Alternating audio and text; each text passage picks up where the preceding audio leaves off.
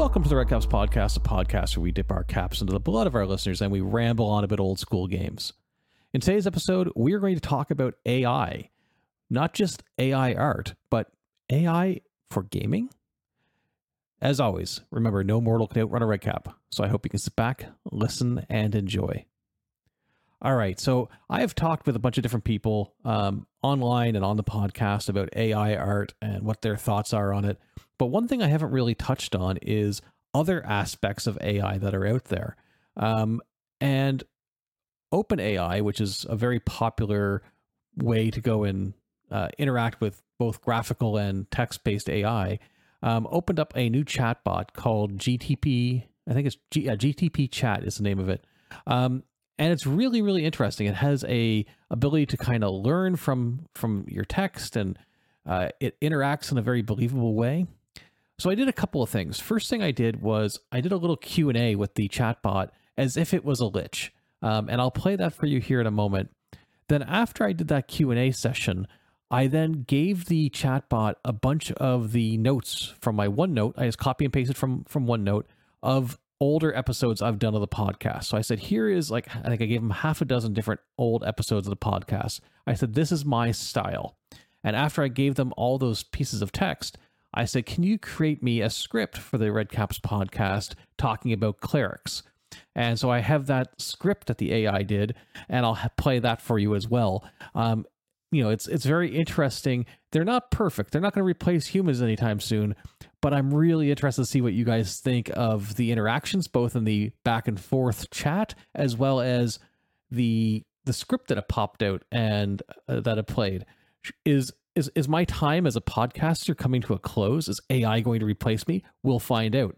But first, let's go to the conversation, the interview with the AI Lich, and we'll see how things go. So, headed over to the interview. If you were a Lich as well as a mayor of a medieval town, what tasks would you have the undead do versus the living? As a Lich and the mayor of a medieval town, I would have the undead assist with tasks that require physical labor or endurance, such as construction or farming. I would also assign them to guard and protect the town from potential threats. However, I would make sure to carefully monitor and control their actions to prevent any harm to the living residents of the town. I see. I imagine this would create great wealth for your citizens, as they would be able to focus their time on research and artistic endeavors. As wealth and power grow, so would the number of enemies that you have, meaning you'd need to increase the size of your army of the undead. Where would you locate more corpses to animate? As the wealth and power of the town grows, I would need to continuously acquire more corpses to animate and add to my army of the undead. I would likely send out expeditions to nearby cemeteries and burial grounds to collect the necessary bodies. I may also need to resort to less savory methods, such as grave robbing, or even seeking out fresh corpses from battlefields or executions.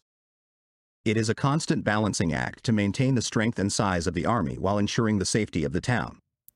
How would you handle the threat of clerics and holy warriors, which are incredibly powerful against the undead?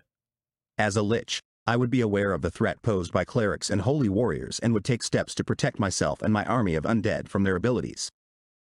I would likely use intelligence and deception to avoid direct confrontations, such as sending false information or using proxies to engage with them.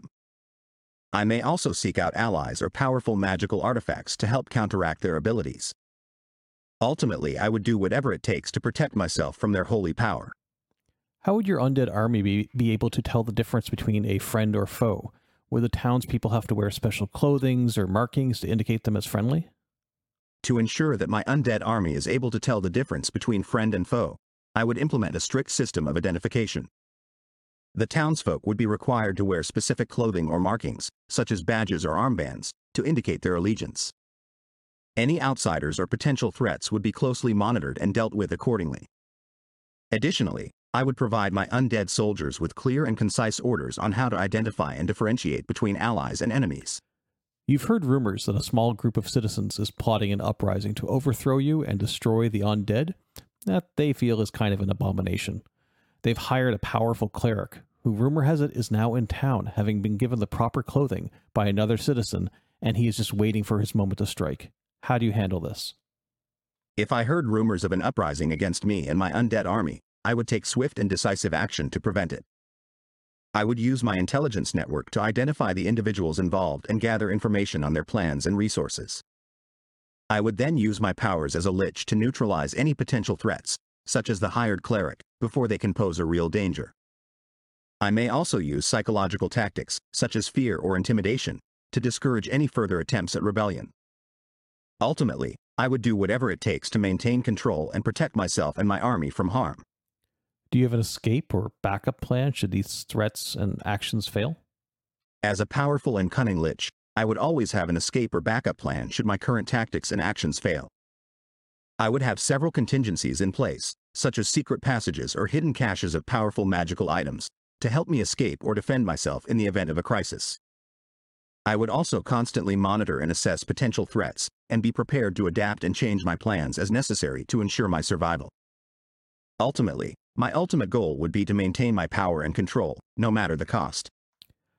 All right, folks, I don't know about you, but that seems pretty damn cool to me. This opens up so many doors for different types of solo RPG play. Anyhow, I used a bunch of different tools when I created this. So I did this first ages ago on that GPT chat. I just kind of typed it out and got the responses back, and I was impressed with it. So I took a screenshot and pasted it on Twitter. I was saying, hey, isn't this pretty cool? And I thought, hey, I should do an interview. Sorry, not an interview. I should do a podcast episode about it and phrase it as an interview. The downside is I only had the screenshots left. I didn't have the original text because I had closed the web browser. So I used a tool where I took the screenshots, I fed it to another AI tool, which looked at the picture and figured out all the words that were in it. It gave me it in plain text. I took that plain text, I took it over to Google, and Google has a very nice text-to-speech engine. I pasted it in there, and that's how we had this back and forth. So besides having the AI actually have the conversation with me in the chat, I then had AI take an image and convert it back to text, and then another AI take that text and convert it to speech. AIs all the way down. Anyhow, so yeah, it's pretty cool. I thought that was really neat and somewhat believable. The way it speaks is maybe a little bit tight compared to a person, but still very, very believable. So let's see how it does when it tries to create an episode of the Red Caps podcast. So again, to recap, all I did was give it a bunch of scripts from old episodes. This probably from the first like 40, 50 episodes. I gave it like half a dozen different scripts, and told it to use that as a style basis and create me an episode about clerics. It not only did a pretty decent job, as you'll hear, but it also nailed the opening of the podcast and the closing of the podcast without me having to tell it that at all. It just got it and understood that was how things are structured from the other texts. So who wants to hear an episode of the Red Caps podcast not made by me, but instead made by AI? We'll play it for you here now. Welcome to the Red Caps Podcast, a podcast where we dip our caps in the blood of our listeners and ramble on about old school games. In today's episode, we're going to dive into the history of the cleric in Dungeons & Dragons. As always, I hope you can sit back, listen, and enjoy. The cleric is one of the iconic classes in Dungeons & Dragons, known for their ability to heal and protect their allies. But where did this class come from and how has it evolved over time? Let's take a look back at the history of the cleric in D&D. The cleric first appeared in the original Dungeons & Dragons game. In this early version of the game, the cleric was one of 3 character classes available, along with the magic user and the fighting man. The cleric was distinguished by their ability to use magic, as well as their proficiency with weapons and armor. In the Greyhawk supplement, the cleric class received its first major update. This update expanded on the abilities of the cleric, giving them access to a wider range of spells and abilities. The Greyhawk supplement also introduced the concept of alignment, which determined a cleric's relationship with the divine.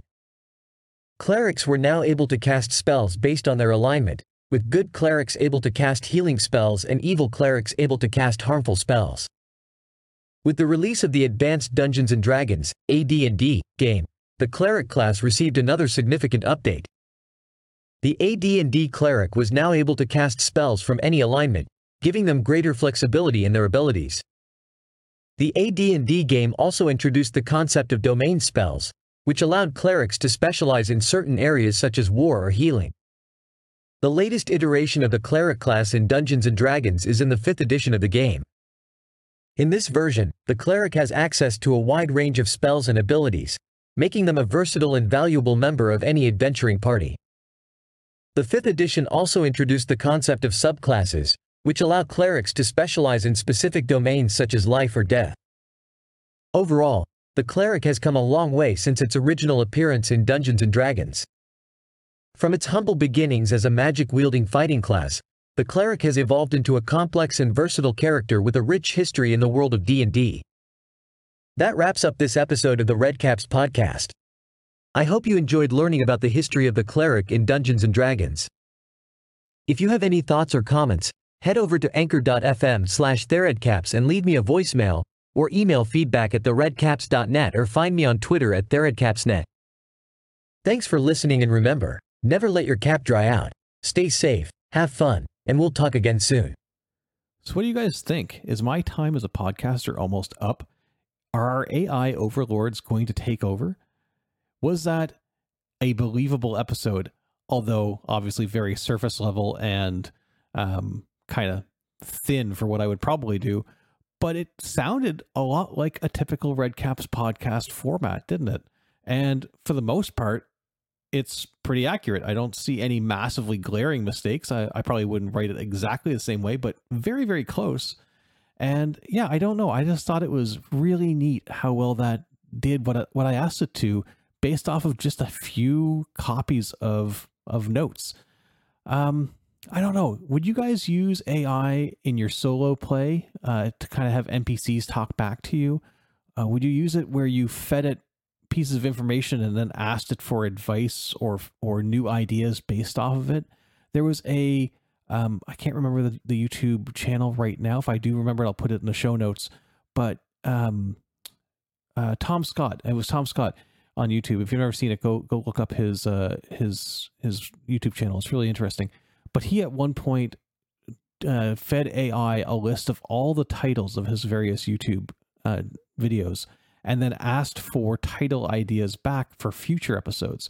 And it was kind of interesting what it did. I would love to see him do that now, because I believe he did that like 2 years ago, and the AI has obviously improved dramatically since then. But yeah, would you do that? Would you give your AI a whole bunch of list of like known adventures and then ask it to give you adventure ideas back?